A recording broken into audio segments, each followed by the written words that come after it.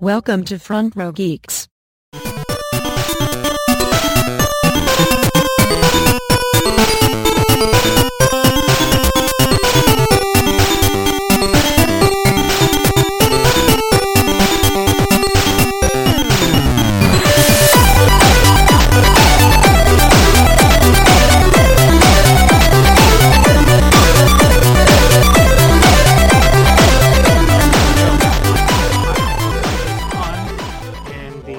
It's so hot. It's so hot. God, I needed a good third metaphor, and I don't know what I was going to go with now. Mike is hot. No, insert metaphor. Hi, FRG Weekly, which is the not weekly podcast about FRs and Gs and all the seats in between. How you doing, everybody? This is Eddie, Baron5X, joined gracefully by Asher Omega. Yo. And Michael, a.k.a. Fates. Hey, y'all. I'm not so sure about gracefully, but I'll take it, I guess. Honorably, beautifully, I'll take it all. Insert more flattering words for you all that are deserving. I was thinking less flattering, but okay, sure, have fun. Okay, let's dive into it.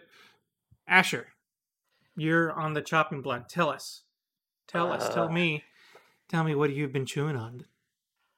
Okay, I've actually been chewing on kind of a lot, at least game-wise. Other media, not so much.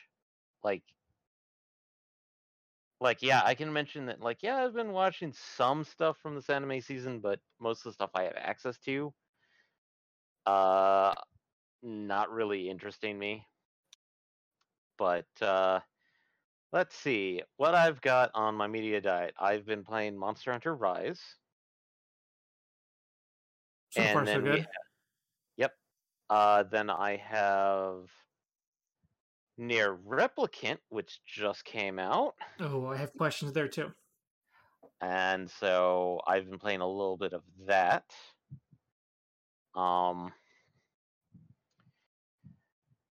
There is also me slowly trying to get back into 14, which boy. I promise you all that this time next week I will be actively playing that game. That is a promise, a solemn vow. Is it? Yes. Okay, because I thought does that mean that this Saturday we're going to be playing that instead of Subnautica? Oh shit, I forgot about that. I forgot about that deal with myself. Okay, cut that conversation. Shit. Okay. Leave it in. Okay. So since apparently I'm the final boss according to one of our previous titles, I've been working on my evil laugh a little bit. It's beautiful. I like it. So that's most of it, but I'm also been trying to slowly play up some of the old games that I have in my library that I just have not really touched a lot of. Just to either A, clear them out, or B, just get to a point where it's like, okay, I don't feel like I want to play this anymore. What's some of those items? Some of those items are stuff like Void Bastards, No Man's Sky, Digimon Story Cyber Sleuth Complete Edition. Weren't you playing that actively? You were actively playing that at one point, though, right? Did you just not finish it in that pass through? I completed one story of it. I have not completed the other story. Because it's the complete edition is basically 2 games mashed up into one package. So gotcha. Then I have Atelier Ryza that I have to take care of. Yeah, that one I'm going to get into because you guys have been talking that one up. I need to get into that. Ryza? Mm-hmm. Yeah, you and our mutual friend talked it up back in the day, and that kept me in interest, but I haven't dove into it. Which mutual friend? Because I don't think. Okay. Yeah, the only one that we refer to as that. Well, no, we also referred to it as Thyza, but that's for a different reason. The reason why I'm trying to finish up that one is so I can start working on the second game, because that's I've had that sitting in my inventory for a bit, and I'm like, I need to play that. Yeah, No But Man's Sky is another good one too, especially because like they're good on them after all these years, still putting out great stuff, coming back from like below zero, and still adding great stuff to it. I played it like a year and a half ago. I'm going to need to give that another pass through at some point. Yeah, same here. It's one of those where I played it when it first came out, and I agreed that it was kind of really boring and not really that interesting. And I keep hearing that it's better and better and better and better. So I really do need to go back and start a new playthrough on it, just so I can get an updated experience. Yeah. I still have that installed, which is weird because like normally it's like I played it and like, okay, I'm good, clear it out, and it's like this time it's like I'll just leave it in for next time it updates. But yeah, some of the stuff that I have that's sitting in my own inventory that I need to play through and beat is just some of the games that I got just that I was interested in and just haven't sat down and played them. Um, the one reason why it's kind of hard getting back into 14 is that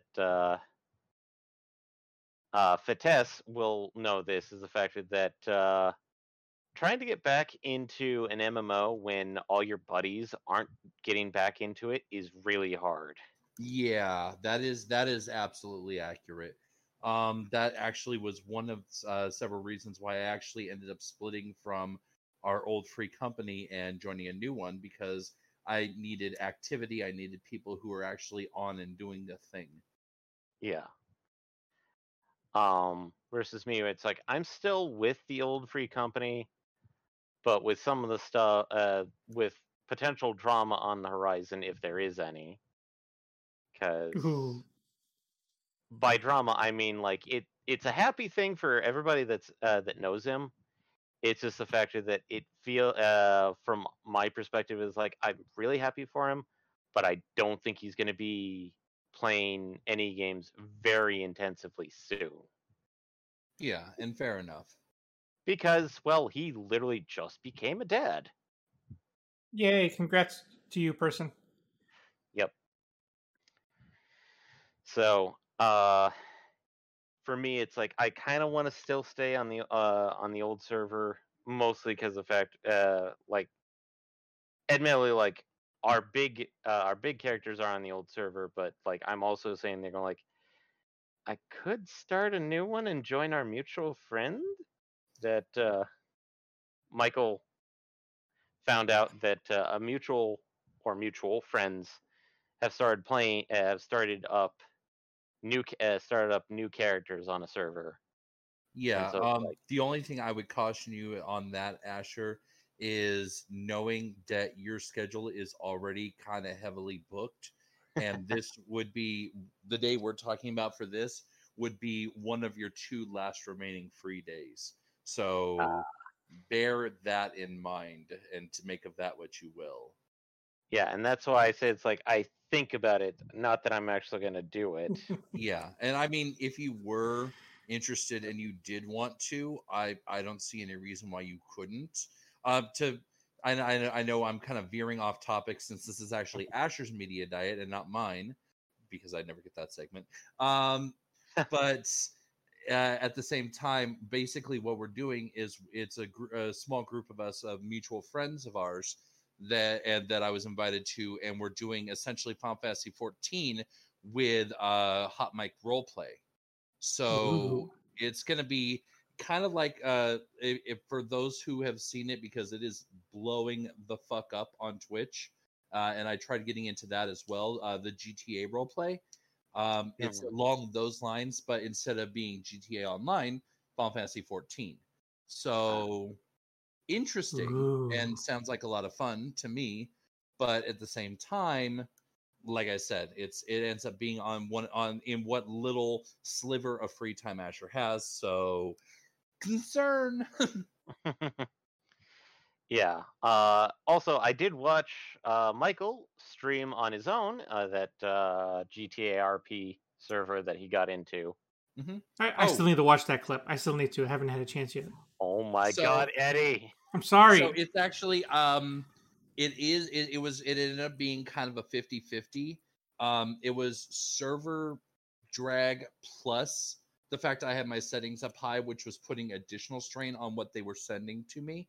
So I put my settings down, and I actually was playing a little bit yesterday. I didn't go live, I just wanted to test it, and it's I didn't have anywhere near the loss that I was seeing before. No random walking / driving on open air over the sea. Jesus. So, no crazy weird graphical shenanigans. Yeah, no, much better. And I also have a motorcycle now. With my pizza money, I bought a motorcycle. Ooh. Nice. Moving on up. Yep. Let's see. But yeah, I've been mostly trying to play Monster Hunter Rise. There's me also trying to finish out Monster Hunter World with a mutual friend of mine and Eddie's. Mm-hmm. And literally, last Saturday we finished up our normal, like, okay, let's try and get the stuff to gear up and do stuff for. Like, okay, David, how about we see how that armor's going, just to see what it looks like. It's like, okay, here's what it looks like. And so it's like I geared up in the armor that's set aside and set up the way that at least that I could get it to work. And it's not completed because it's not fully upgraded. I didn't have the correct gems for certain things. So I go fly off. I go set up the fight for Fatalis because they do something stupid where it's like, in order to start the fight with Fatalis with other people, you have to fight it by yourself for the first half. Ooh. And we're talking a monster that you have to know what the hell you're doing. And we know my playstyle, which is, I can get by with the seat of my pants, kind of flying. Yeah, And because let's be honest, Asher's playstyle, at least in my experience, has been, God damn it, get out of the fucking red circle. But it's I can't help toasty it. It's so beautiful. It's so toasty and warm. Yeah, that's called you burning to death. And Not a then pleasant the way to whole go. the factor is like, oh, hey, this enemy's not so bad. Insta death. Oh, oops. And Michael's sitting there going, what the heck are you talking about? Oops. He just killed your res. Yorp. Okay. Asher, I need you to circle back to something because I need to Okay. talk to you about Near Replicant for a little bit because Okay. as someone who played and enjoyed Autonoma quite a bit. Oh shit! So, wow, I'm a big fan. I can't even get the name right. We streamed it. We enjoyed it here. I loved it. Yeah. I have. It's not negative pull, but I basically have zero pull to Replicant. And that's fine.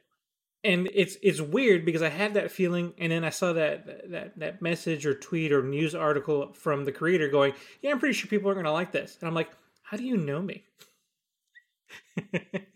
Because I don't understand why I'm not interested in it. I don't know, because it's before Automata, or shit.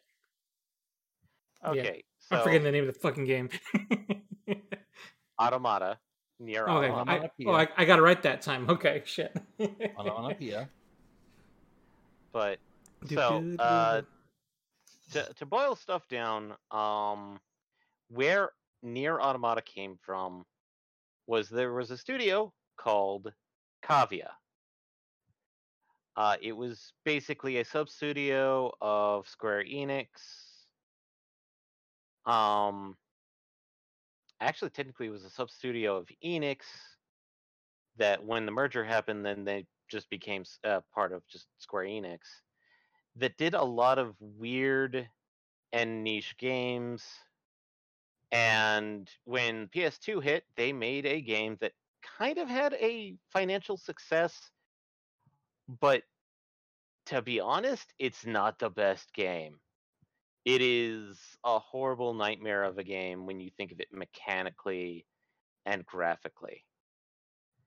And And that would be that would be Drakengard, or Japanese name is Dragon Dragoon.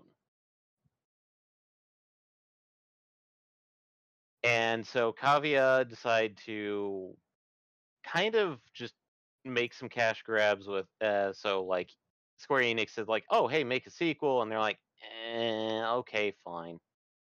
They made a sequel, but it was half-assed and didn't have any of the original staff.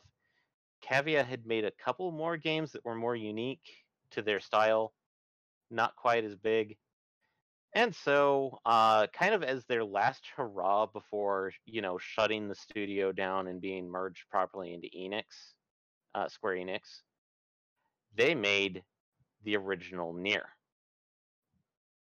Now, they decided to listen to a little bit of advice from Square Enix, and it's like, hey, why don't you make 2 copies?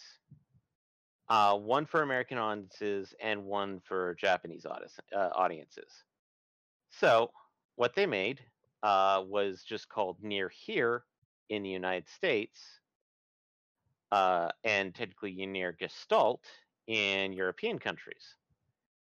Japan got Near Replicant. And the difference between the two is Near Gestalt, the main character is generally colloquially known as Father Nier or Papa Nier. I call him Papa Nier because it's easier. And so it's basically a father and his story of trying to rescue his daughter or child. Replicant is much more in tune with Japanese sensibilities, where it's Brother Nier, the brother that's supposed to be protective of his sibling. now is that actually a different person, different story, or just like you're saying, different sensibilities? It's slightly different sensibilities, and if you back when we never got a copy of Replicant, technically the characterizations were much more drastic. Because, to put it bluntly, Papa Nier was the type of, this is a 40-year-old man who can take down dragons kind of thing, and he cares for his daughter. So characterization is like, as soon as you meet him and you hear him speaking, you immediately know his character. Brother Nier had a much more dark or darker arc than Papa Nier, because there is a scene in Replicant that I'm not sure of how they're going to handle it, since I haven't gotten there yet and I don't want to watch it to spoil it. Because I watched the original Japanese cutscene where Brother Nier literally broke down into a screaming rage. It's very intense. Because the factor that there was this sense of the factor that like his quest is going to end in failure, and he cannot control it anymore, is the factor that he wants to scream out at just all the problems that seem to have crashed down on him. Whereas the scene with Papa Nier is he just kind of goes like, yeah, this is the worst thing possible. I'm just going to weather through this and get my daughter back kind of speech. Mm-hmm. So Brother Nier is a lot more like what you'd expect from like a darker shonen aspect of like an anime series, whereas Papa Nier is much more of, what's that one movie with Liam Neeson? Taken. Basically, Papa Nier is that style of character, where it's like, I don't know who you are, I don't know what you want, but I will find you and I will kill you. And I'm a secret badass. No, he's not a secret badass. He's literally Okay. straight up badass. Well, I mean, like he looks unassuming in the beginning, or I mean, I don't know how this character. In Oh Taken, no, that's he how looks he is. like in this case, Papa Nier is this big buff dude. Okay, So, I'm just saying there was tropes for like, oh, this guy looks unassuming, some divorced dad, some guy's washed up. Oh, he turns out to be a secret badass assassin. What do we do? yeah. Okay. So So how fun is this game so far, and how does it match up against what I'm familiar with? in this case, you might like Replicant because trying to play the original Nier, because I still have access to it, and I tried booting it up and playing it. Oh god, that is a muddy mess. It is a product of its time. Well, considering that it was the last thing by Kavia and they tried their best, whereas what happened with Automata is most of the Kavia team decided to help oversee what was happening with the help of Platinum Games doing the actual grunt work. Replicant, Toy Logic, the people that did the remake remaster or remake master, whatever you want to call this, because it's not quite either. Um, the controls are a lot more responsive and a lot more like snappy. So it does like if you've played Automata, you'll probably like Replicant because it is definitely very responsive. If you Okay. tried playing the original Nier, you'd be going like, "Oh God, how did we get Automata from this?" Okay, that's promising. That gives me a little more hope, and I might need to go ahead and give it a try again, or not Also, again, but just give it a try. give it a try. Um, Otherwise, poor Yoko Taro and his one buddy are going to be selling it out of the back of a van But it's doing better than because, that. That sounds like he's just joking because I have to imagine this game is doing well, if for nothing else, off the strength of Nier Automata. yeah, it's just one of those fun jokes that they had where it's like literally Yosuke Saito. It's like, please, it's in an actual interview. It's like, if we don't shift a certain number of amount, then Mr. Yoko and myself will be forced to travel the world selling the game out of the back of a van. Ah, and Mr. Okabe will have to come along too. So now you know this. Please keep supporting the Nier series. Please, anything but the van. That might backfire on them. I'm sure there's plenty of people who would love to meet him out in a van. And go, can you sign my copy? Oh my god, it's you. I would find it. I would so try and travel to the closest location if they did Yeah, that. I'm saying he might want to rethink that statement. But so Okay. in that case, like Replicant, I definitely recommend it. If you're a huge fan of the Nier series, if you're thinking about like, oh hey, what the hell happened in the previous game, and like you kind of want to experience like the very first game that tried doing like a 3D version of a bullet hell game. Replicant is also a good show of that because they recaptured that immediately. Okay, nice. Okay. Um, but as somebody that is a fan of the Nier series, you don't have to play Replicant or the original or Gestalt or on the PS3 to enjoy Automata or get more depth out of it. You'll just see the funny little nods that occasionally happened in Automata. Okay, So, I'm going to use your sentence to segue because what might as well. Speaking of PS3, oh boy, segue. So I'm yeah, sure many people know about this, but let's recap it and talk about it. Sony has decided after I guess I guess we're going to talk about it after what I don't know exactly. Okay, we're not going to close the store. The PS3 store, the Vita store, all that stuff that we're going to close, not going to close. Everything remains open. And will remain so indefinitely according to them. until further notice, essentially. Yeah. Which, like, I don't even know what to make of it. Like, what was the point? What convinced them? Was it a ploy? like, is this really sustainable? I have so many questions, and I'm sure Sony's not going to answer any of them. It was one of two things. It was either a ploy to try and drive up interest in it once again, even though we're talking about a couple of generations ago, or the other side of the coin would be that they honestly didn't expect as much backlash as they got and decided keeping the fans happy was worthwhile. Which the second one makes the most sense to me, but it also sounds so stupid because, like, how could they not know that would be the backlash?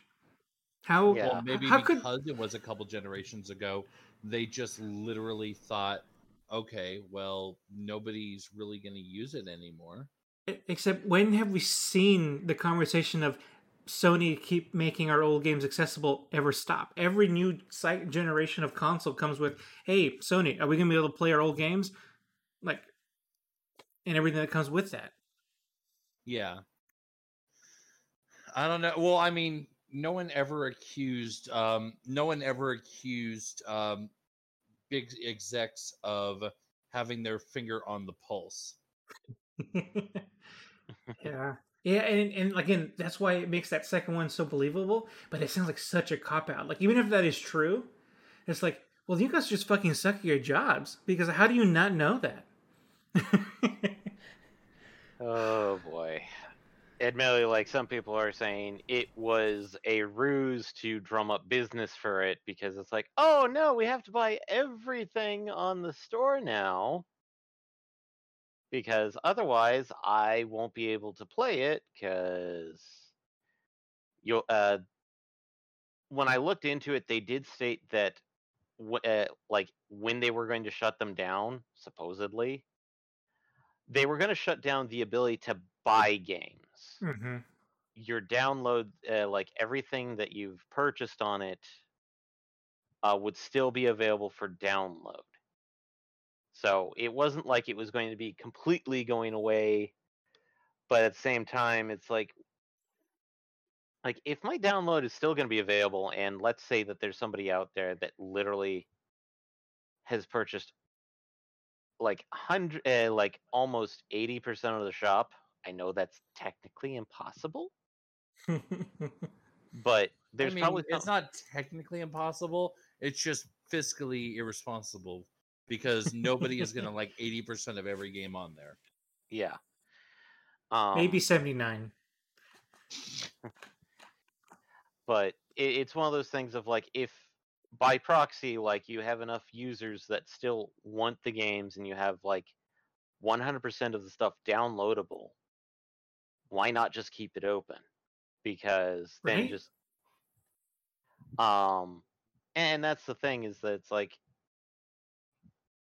it turned into the argument of, do we or don't we kind of thing, and it's like, well, like money is money, and I'm pretty sure a lot of people are going like, well, if they shut it down, we'll figure out a way of essentially getting a bootstrapper in there, and then you can just upload everything onto it from a USB drive if you absolutely wanted to at that point.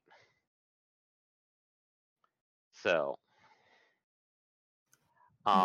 it just fires off all these cynical parts of my brain that don't normally fire off, because all the conclusions I land when it comes to this whole thing is like ends in some stupid or money grubby or both type of conclusion, and like none of it like makes you feel good about Sony.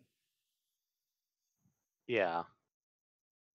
Admittedly, like that seems to be what's kind of going on, is that Sony's been doing some really weird like design choices lately, but that's because like a lot of people are saying that it's probably like this probably got started when they decided to move the Sony games headquarters to California, and then they started basically taking down every other softcore titty game from the Sony stores because, oh, I am an American and my sensibilities are different from Japanese, and so I don't like this porno game. It not porno game. It is Yeah, dating sim. I don't think that's true. The to Japan. me, I always feel like the Japanese sensibility is harsher than when it comes to that. Well, it's harsher and not quite. And I know me and Jason have had this argument with you before, where we've literally pointed out, like, here's a big example of Sony censorship, and you're like, oh, okay, and then you're like, nope, nope, it's not that bad. It's like, no, it's that bad. Well, yeah, I mean, I'm not saying that Sony isn't censoring stuff. I mean, I guess I could also say a lot of places do because everyone's so twitchy about like AO ratings and blah blah blah. But like, to me, I don't think that sensibility is squarely on the American side of the house. Yeah, but when the factor is that it was a game that was set up for purely Japanese audiences, not releasing outside of Japan whatsoever, and they're trying to tell these Japanese game developers who have little to no, little or no remembering of English classes from high school, trying to present to American executives on trying to get the game released in Japan.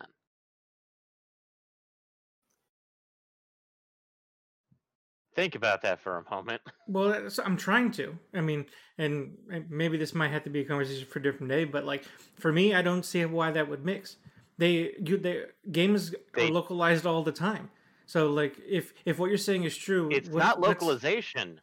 They're just trying to get a game published in their own country. Yeah, so and like not why export it anywhere else. But dealing with the board that is in another country, even though that other country isn't even in the loop for where the game will be going out.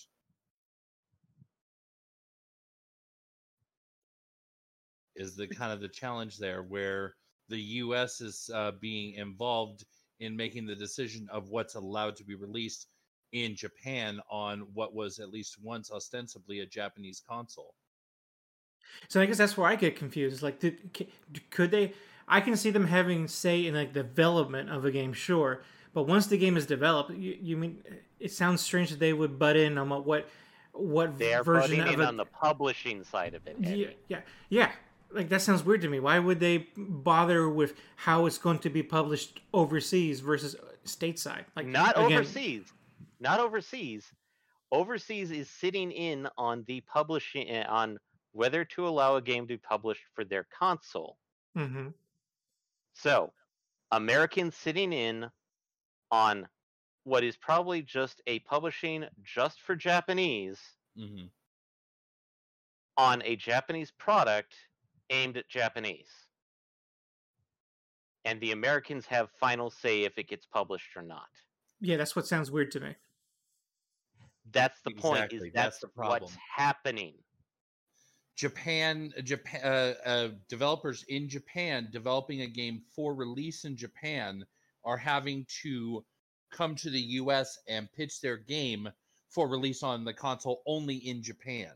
The US is getting, or the publisher in this case, or Sony, whatever you want to classify them as, the hardware, the console, is Sony in the US is making a judgment call on whether a game by a Japanese developer should be released in Japan. And basically, that's what's happening. That's been happening right now. Is that Japanese devs are having to are giving up trying to pitch to Sony anymore because, it's all American sensibilities. They don't, unlike Nintendo, where if you're going to be pitch like Nintendo, like most of the time it's like they like if some of these games that were coming out for Sony, they're just going straight to Nintendo now because usually the biggest question is like, are you going to be publishing this just in Japan or are you going to be publishing this internationally with us? And if they say just Japan, then it's just a small team that knows it's like, okay, we'll take a look at with Japanese sensibilities.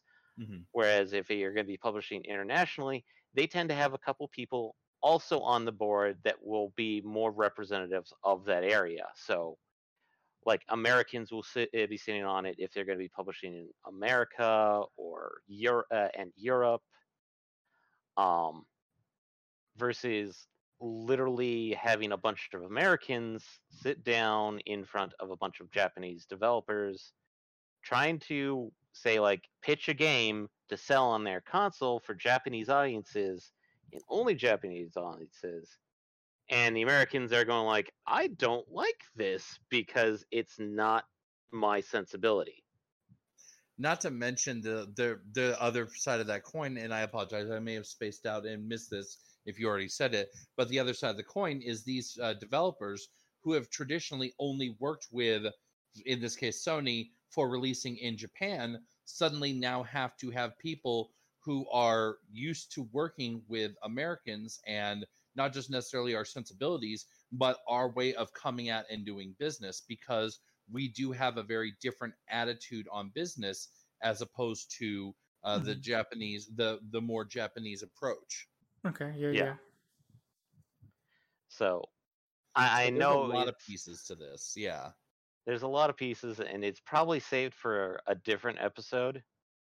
Probably something more on a front row perspectives episode, really. Yeah. I feel like we may have actually touched on this in an FRP. I don't know how deep we went, because I remember us having this conversation before, or at least you and me, Asher. Yeah, I think this was part of the localization episode where we touched upon it because that's when it was starting to come to light about stuff. Okay. And so now that it's one of those situations where it's like, yeah, it's come to the point where nobody is willing to try and like publish on Sony anymore unless you are a big name studio or trying to publish internationally. So yeah. If we do that one of these days, I'll definitely look more into it so I can be more educated on what I'm talking about. Because I guess I'm being superficial with my thinking here. So I mean that's my fault, obviously. So, but yeah. Totally interesting. Which, yeah, I guess you're right. I guess I know we went on a huge tangent there, but it does kind of circle around like how much of that is to do with Western business influence. Yeah. I mean, I say that, but at the same time, we have Microsoft that has no problem trying to make games available from a million years ago. So, like, yeah, I guess other side of that coin. That one is like, that's because like literally all the Xboxes have been pretty much Windows architecture, and literally Microsoft has announced that on the Series X, oh yeah, you want to play an old game? We're just going to basically load on an emulator that allows it to emulate that version of the console. Which, guess what that sounds like? Windows 10 and its version of trying to... How do you want to open up this app? Do you want to open it up as like Windows 98? Windows compatibility 7? mode. Yep. It is literally compatibility mode. And which goes back to why I'm so cynical about the Sony thing. It's just like it just lends that like they don't. This is a lack of care from the inception, because like you kind of are saying, there's an ongoing like evaluation of this on the Microsoft side of things. Like, how can we make this progress in a controllable trajectory? And Sony just like absolutely does not seem to give a fuck about that. Where the point of they're ready to close out stores because it's a little annoying to have them open. Until we give them enough money to keep it open, which is like great. We succeeded in keeping the PS3 store open, but at a literal cost, instead of them being thoughtful and considerate about their fucking base. So yeah, I mean, like, we could always drop it down to, at the end of the day, money speaks louder than words. Which... I mean, it's true. Yeah. And I think the only thing that still hurts my heart even thinking about that is that, man, you want our money and you're still not even smart enough to do that. Like, Jesus. Like, it's easy to take our money and you won't even do that. Well, I could probably, on a side note, mention this because this is like one of those niche things that I kind of follow along with. And me and MPX had a small conversation about it. But, so we know, like, I play a gacha, MPX plays a gacha. Eddie, I think you've tried playing a gacha multiple times. Yep, Kingdom Hearts, baby. And as the well Tales as the of. Tales one. Yep. Are you still doing that one or not? No, I 3 months in, I was like, okay, I'm over this. Just stop taking my money. Well, there was a gacha game that was tied to a series that was very well beloved in Japan, but just to put it out is that it failed horribly because in every aspect the game has failed. It didn't capture the fans of the original game series.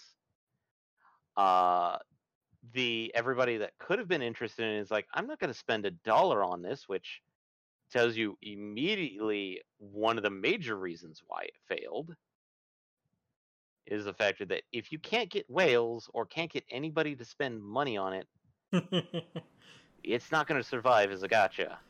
Yorp.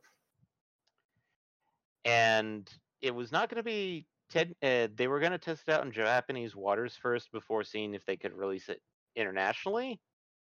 And I hate to say it, it probably would have failed internationally because I think only 3 games out of the 7 were released internationally. And that game series is Sakura Wars. It sounds familiar. So, only 3 games came stateside, as far as I know. One of which was the new Shin Sakura Wars, which, to be honest, a lot of the people that I've heard talk about it says that's what Sega should have been focusing on doing more instead of trying to do this gacha stuff with it. But the Sakura Wars gacha was released back in December 2014. They have announced that it will basically be closing its doors June 30th. Ouch. And all in-app purchases are disabled as of April 22nd. No, that's too bad. Yeah, man, but yeah. That's the fastest a gacha has died. And you did not do well. 4 months. 4 months before they completely stopped it. And I'm pretty sure Sakura Wars is like a brand, like not a unknown brand. It is a brand, and those that know about it are fairly interested in it. But this is the reason why I sidetracked is this is an example of money speaks louder than words, in the fact that they could not get a lot of people to spend money on it. There were a few other factors, but that was a major thing with this, is that if you can't get somebody to wail on a gacha, oh boy, you have failed. So yeah, I just wanted to bring that up because that's an example of, yeah, no, money speaks louder than words. Yeah. In that case, the lack thereof did it for him. Okay, we're not making money off of this, which I guess is what could have happened to the PS3 store if no one did what they did for that. Which just kind of goes back to the chicken and the egg on that conversation. What came first? Desire to keep the store open and get people to buy more money, or people still care about this? Okay, we'll keep it open. Yeah. Okay, with that, no fun segues. Let's move on to the next thing. Just because I want to turn this into a kind of more meta conversation as well. Jeff Kaplan leaves Blizzard. Jeff Kaplan being the face and very important part of the Overwatch game. I don't know why I felt lost the word there, but yeah. So Jeff Kaplan's leaving Blizzard. He was in charge of Overwatch, and now he's leaving. And I mean, the reason I thought it was worth bringing up is that I don't know if it's a big deal or should it be a big deal. I don't. To me, it just sounds like someone wanting to move on with something else. Poor guy's probably done nothing but Overwatch the last 5 years. So maybe thought it was. To me, that just smells of somebody's just done and wants to move on. Yeah. So yeah, I'd probably say that it's kind of sad that basically the face behind or the face of Overwatch is gone. But then again, it's it may be due to some other extenuating circumstances, because I've been hearing a lot of people just complain about Overwatch lore in general lately. But then again, who hasn't tried to complain about insert franchise IP Yeah. something here? Especially when it's not necessarily narratively driven. If you're coming to Overwatch just for the story, they don't want you. That's they want you to play the game and spend money on them. I guess the story helps with that, but what? I mean, there are people out there that do play games that have little to no narrative story, and at least in gameplay, and then absolutely love the lore behind it. Take a look at freaking Dark Souls. Yeah, fair. Because lore, that's literally how everything is done. Is it's the story of the game is literally you're an undead, go light the torch, become the Lightbringer. Whereas the lore is well, there's been other times when people have done it, and look at the mess they left behind for you. And then I guess when you say it that way, maybe I have been looking at it wrong, because for me, Overwatch is just a team-based game. You play with some friends and you go at it. The lore is just fun, fun little icing on the cake. It shouldn't be the cake, but Yeah. But then again, I guess that's part of it, right? The icing is part of the cake, because with in your example of Dark Souls, if it was just a game where things kick the shit out of you, I guess that would be fun to agree. But the story really ties that all up. So I guess there's that perspective too. Yeah, there are a few that like their games and like their story. Some like them separated, some like them integrated. Dark Souls is one of those weird ones where it's you see the effects of the lore affecting the world, the after effects of the lore affecting the world, but not something that gets either expunged to you, or you live through the events where it's trying to find a good example of this. Okay, Tales of Symphonia. Ooh, The whole regeneration of the world with Colette is that, that's right, bad things happen to Colette when she starts doing strange stuff with regenerating the world, because technically she's a living sacrifice. Or Colette. Justice for Colette. Whereas if we tried to convert that to a Dark Souls series, you may have a few things that this used to be an artifact from the regenerator of the world, and it mentions maybe her last name in one of the pieces of the thing, and you're I wonder who this person was and what happened to them. And then you get an implication with, you fight what remains of Colette as a boss fight, but you don't know that until you get the boss soul, and it's oh. Now that you're done saying Okay. this, I want someone to make the mod. Someone make the Dark Souls mod where this works, where this happens. uh, okay, so Uh, to circle back on the original topic here, so like, mhm. I guess the for me the moral was I don't know if Jeff Kaplan leaving means anything for the game or even for Blizzard. It's just some guys moving on. But I don't know. Is there another take you think there is there to be had there, David? Fates? uh, I could probably say that some people will miss him, but I'm not sure because I'm not a big fan uh of Overwatch personally. Mm-hmm.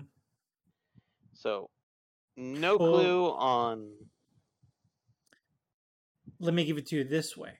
Do you think this says anything about Blizzard? Because I know Blizzard has had their issues over the years, and you know they've had an iffy reputation as of late. Do you think this reflects any of that? Um, it could be, it could not be. I mean, like, there's a million different ways you could technically interpret it. Is that A, he's moving on because he's finished. A, he's moving. B, he's moving on because executives said like, "Oh, you're not bringing in what we could be doing, so time to get in new blood." C, there was a bunch of backlash based off of quotations toxic player behavior. So we're going to have to put somebody as a scapegoat. I haven't seen exactly interviews with Jeff Kaplan yet, so I don't know what it could be because I'm that's sure how I usually base it off of. Is there's some strong the NDAs there. Yeah, is that I want to see an interview with him, or at least even if it's just like him talking about like uh because like there may be an NDA about active projects with Blizzard, but they technically can't NDA his reason for leaving Blizzard. Technically, the only time they would be able to NDA that is if it was an executive decision to let him go. Hmm. Because like if it's his own thing, he'd probably just say like I'm moving on to bigger and better things, which that could be easily construed as a he couldn't use his own creative thing on it, or B, somebody told him to basically up and leave. Your time is out. Go, be gone. Yeah. Run away and never return. Okay, so let's get into some major media that happened over the week that I think it might be worth getting into real quick. Um, the Falcon and Winter Soldier just ended its 6 episode run this last week, and you know, I think I might be the only one among us that watched that one, but I can tell you it was a good ride. I would recommend going back to watch it at some point if you have interest in the MCU. I will say that it gets a little political, but I'm okay with that in my stories, and I think it's for the best anyway. But so there's that. Watch it; it's good. And I think they even announced that based on I don't know, they might have had a plan before knowing Marvel, but they're already in talks to continue with a Captain America 4 movie. So, which spoiler will make the Sam Wilson, aka the Falcon, the new Captain America. Well, he already is. Spoiler for the series, but now he'll get his own Captain America movie. The other one I saw on Friday was Mortal Kombat, and I wanted to watch both Mortal Kombat and Godzilla to talk about it this time, but I did not have a chance to watch Godzilla, so I can only speak to Mortal Kombat. I want to go see GVK myself, and it's one of those like probably should do that very soon. Yeah, we can. If you do it in the next couple of weeks, we can talk about it on the mic. So incentive. But yeah, Mortal Kombat. People want to see. I was just gonna say, Mortal Kombat's definitely on the list for me as well. Although I'm not going anywhere and I don't have HBO Max, but I do want to see it. I will tell you that it is worth the watch. They did a really good job with it. I think it could have done a lot more. I don't know. Like I don't know what you could do to make a great Mortal Kombat movie. Like, it is. I mean, in all honesty, it is a premise that works because it's a video game premise and it works in a video game. Not that this adaptation was bad, but I don't know how you would really improve on it. Except like there was a couple story beats I thought was a little off, or like their explanation for things were a little off, but like it was still fun to watch. Kano was definitely the breakout for me. Like when you do finally watch it, Kano was like the best part of the movie for me. Which is not saying against everything anybody else, but like that one was the most memorable for me. The martial arts is world's better. Well, everything technical for sure is better than it was before. Like obviously, this is 20 years since those 90s movies were made. Everything on the technical side is obviously worlds better. But I think even besides that, they did a lot of other details that aren't necessarily technically related a lot better. Like the costumes were made more sense or looked better or more well done. Their commitment to doing some fatalities was fun. It wasn't as campy as the 90s versions of the movies, but there was some cheekiness to it that I thought was good. So I kept hearing that it was definitely it wasn't as it wasn't the same type of campiness, but it was still just campy. Yes, I would agree with that. They weren't being cheesy with what they did, but there was a sense that, man, we're making a video game movie. We're not going to take it that seriously, and which I think is fine because I think Mortal Kombat doesn't take itself fucking seriously. No, it doesn't. So like it makes sense. I think they could have tightened it up a little bit better, but that still wasn't that bad.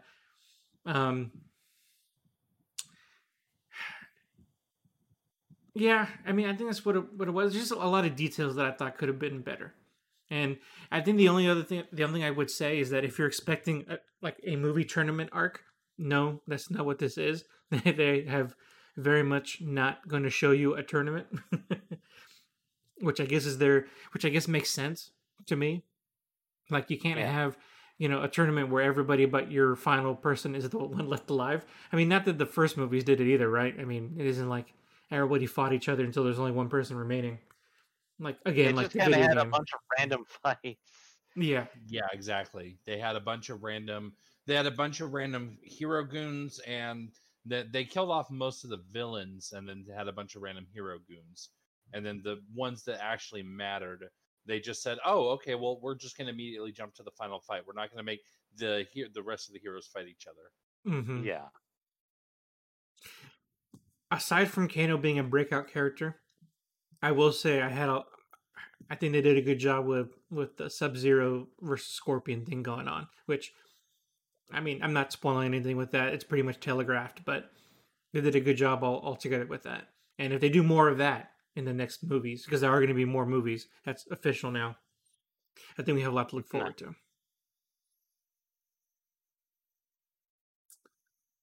Okay, so then with that just leaves one last conversation worth having, and that's on Demon Slayer. Even though I'm saying that, I think there's one potential spin-off conversation that we were having off mic that might take us to the end here today.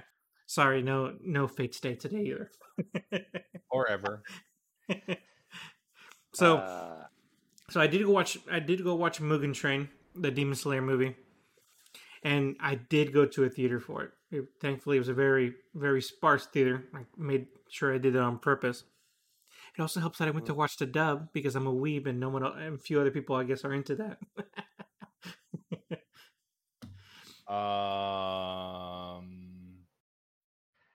Probably one of the few times that it's actually more in your favor to do it, Eddie. As much as we're going to condemn you for it, this probably you're trying to avoid people. The was more for the fact that he called himself a weeb for watching the dub. Yeah. A true weeb watches the sub, sir. Okay, I guess you're right. I'm sorry. I'm admittedly a very bad weeb, and I knew that. I was trying to find some self-deprecating word for it. That's the only I can think of. But anyway, yeah, I watched that one, and yeah, I was kind of almost a little worried because this movie's been hyped for so much since it was released in Japan. Like it was toppling other movies. Spirited Away was no longer the number one animated movie because of this movie. I'm like, holy shit, can it be that good? Yeah, it was pretty good. It was a good time. I cried a little. Okay, I cried a lot, but it was a good movie. And I guess I'm not. I mean, Fate Test. I don't know if you plan on watching it at some point, but yeah, it's worth it. I guess you have to watch the whole other anime to get Yeah, I to would it. have to watch all of Demon Slayer to get to it, which is not really. I mean, maybe someday, but it's not really on my It's not really on my radar at the moment.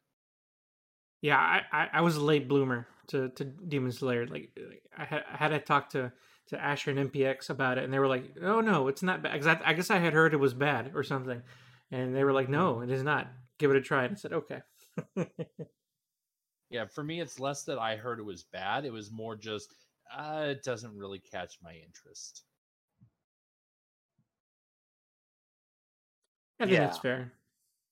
I for me, I think it's the characters just were engaging enough, and I like the characters. I like the characters enough, and this movie brings all that out too. Like, just if you like the characters, you're gonna obviously like this movie.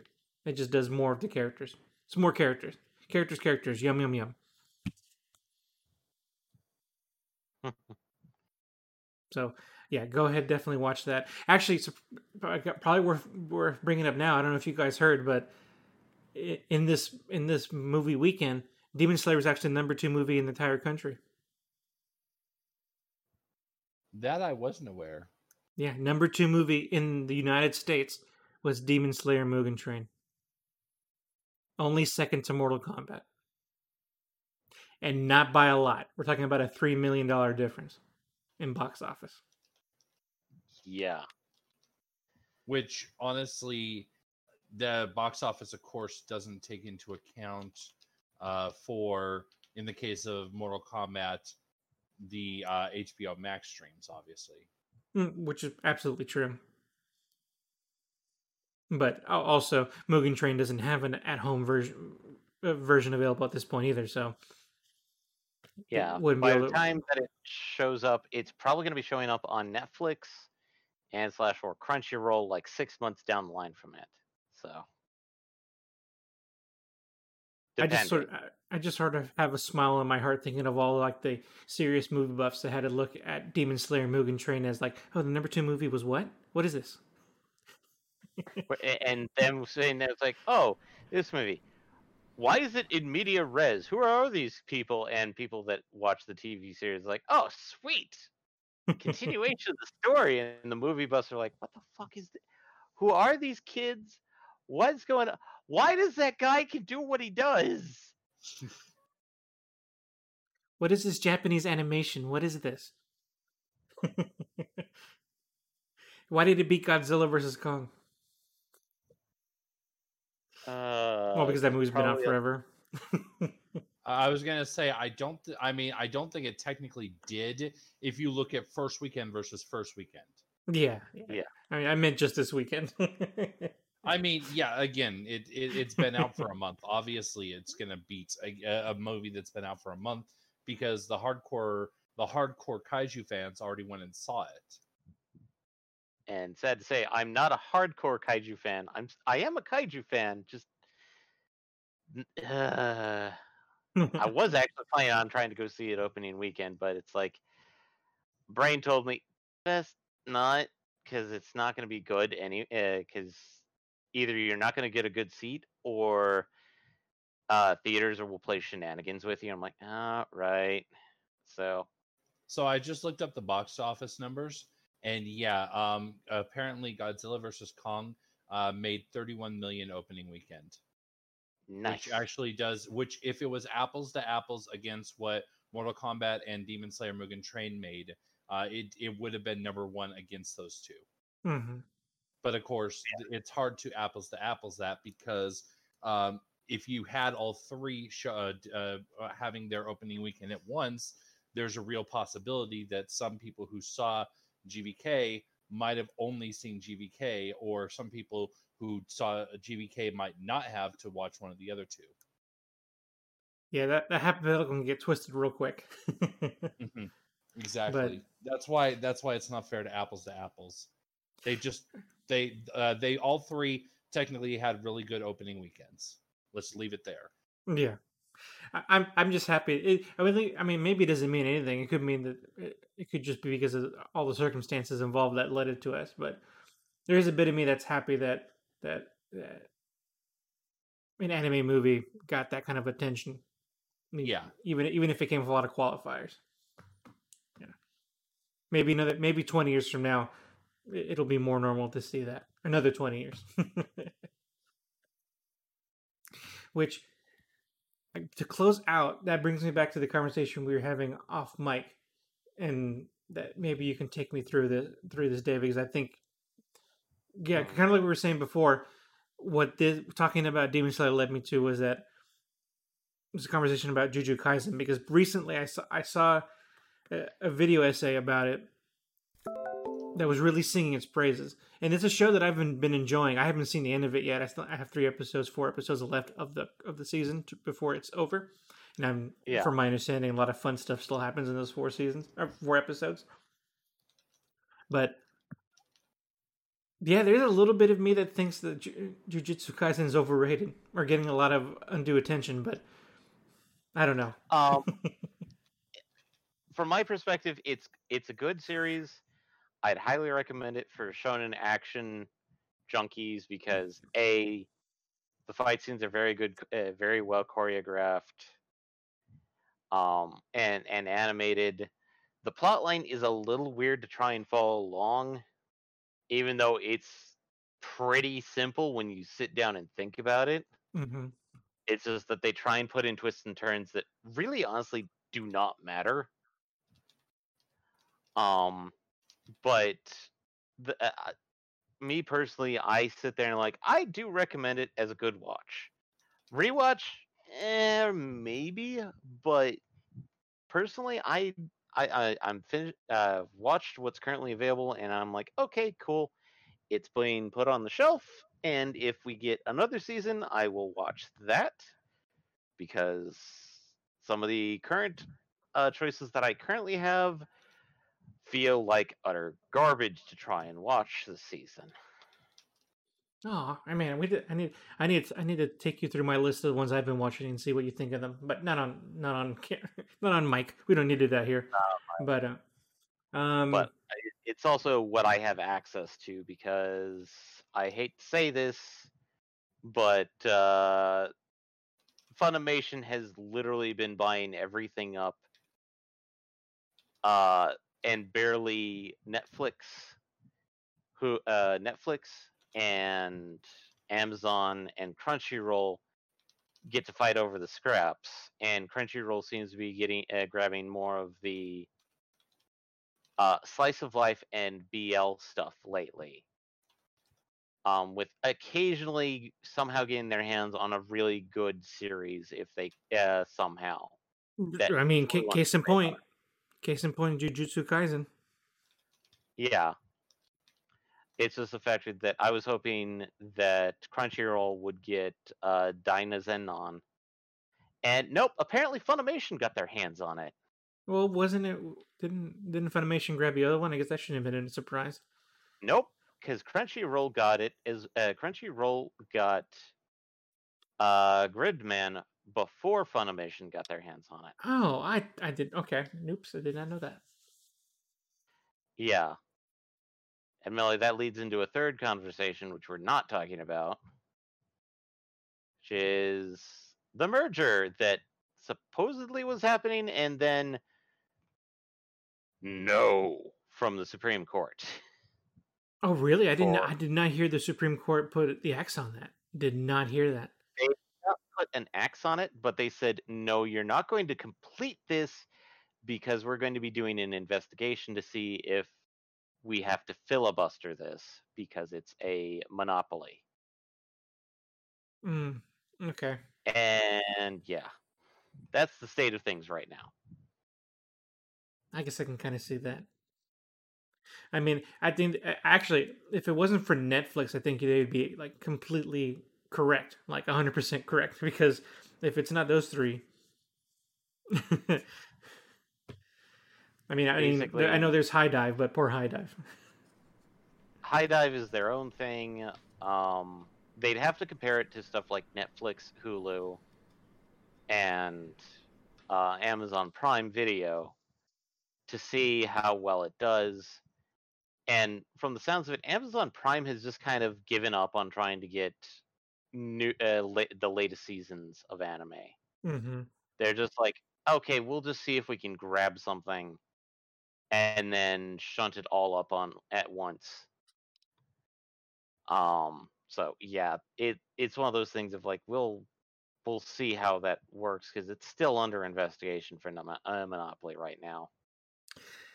So to circle back, okay, Jujutsu Kaisen, like, yeah, I mean, I'm not hating on it. I think it's really good, and that whole arc between Yuji and Toto was my favorite. Like, probably my favorite thing all anime season, with a few exceptions. But like, I don't know, it just I think more than anything, it was the OPs and the EDs that people were hyped about, and I only care about the first ED, and I skip everything else. I never watched the opening but once, and I'm like, no, this is not doing it for me. I don't feel a bop. I'm not here for it. Just skip it. The opening is much more sedate and kind of like, okay, it's a thing, and like most openings, it spoils a lot of shit if you actually paid attention to it. But it is what it is.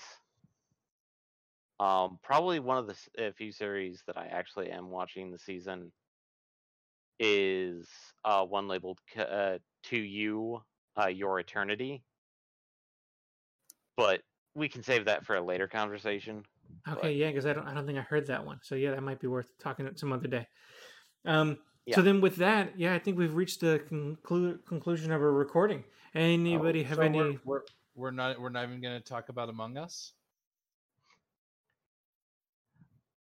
Oh boy, there's going to be an update fairly soon about that. And I've been hearing a lot of people just being super annoying about Among Us. How can you be super annoying? Yeah, how can you be super annoying about Among Us? Just the fact that the whole memes about like, oh hey, look, this looks like an imposter. I'm like, oh, me personally, I look at it and I'm like, okay, so whatever. Moving on. You're talking about the Suez Canal. No, not the Suez Canal. The boat. The fact is, the boat. But yeah, you know what I'm talking about, Escher, right? The boat where everyone said they could see it. Was that photoshopped? I heard it was photoshopped, actually.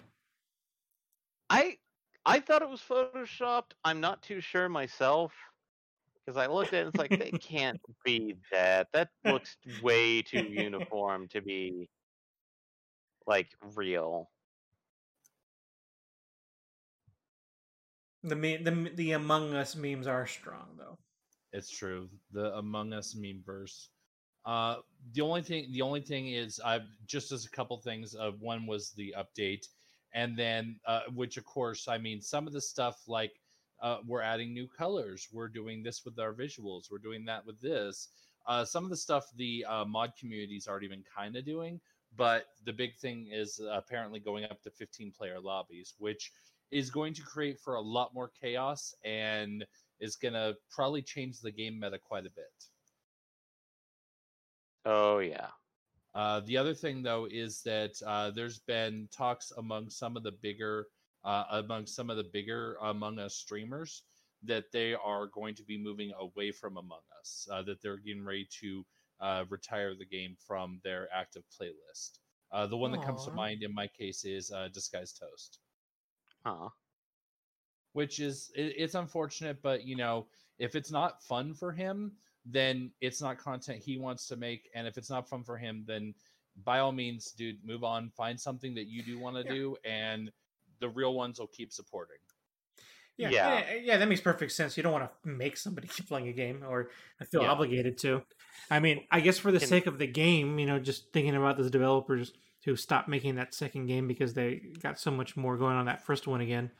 Like, if they had this April update coming where they're making a whole new changes, it would be a little sad if people left before the changes came to fruition. Maybe 15 players really changes it up for that guy.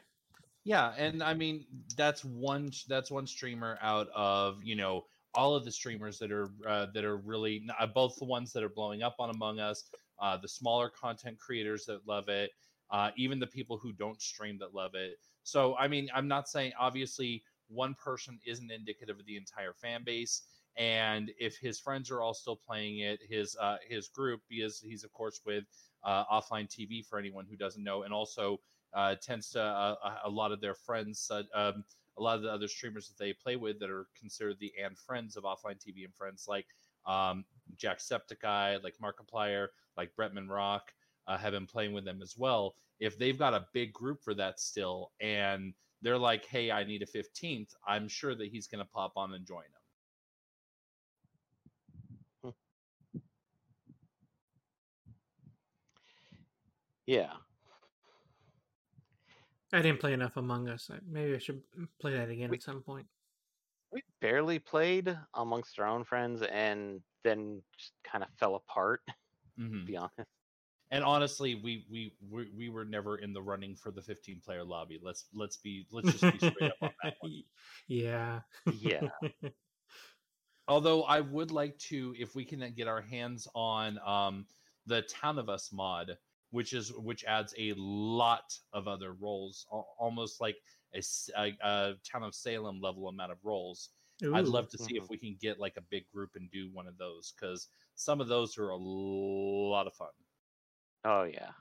All right, add that to the wish list. Yeah, if we can ever find that mod, because the challenge is with Among Us mods, from what I've been understanding, is that the mod developers have to they either have to do it in a small private group type of thing, or they have to just fucking throw the gates open and make it open to everyone. But apparently, because obviously they're going through the effort of developing it, so if they're going to throw it open to everyone, there's got to be something in it for them, but they can't sell it because obviously they're selling what's essentially a minor modification of someone else's property.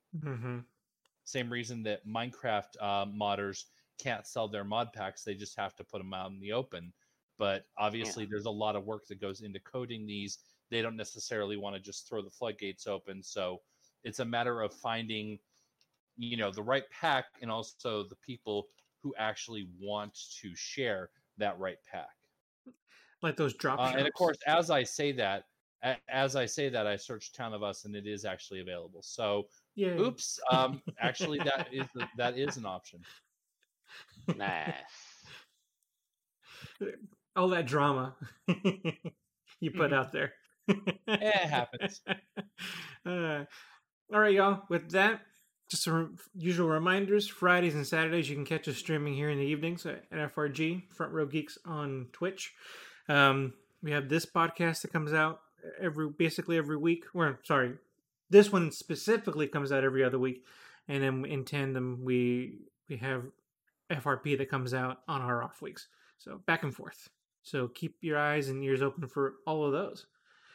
And as always, feel free to support us in any way you can. We appreciate it. We appreciate just having you all around and watching us play video games. Woot. This living the life. Any final words, gentlemen? Onomatopoeia. Do do do do do. All right. With that, bye everybody. See you next time. Bye.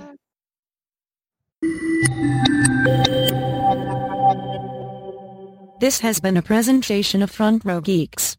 Adios.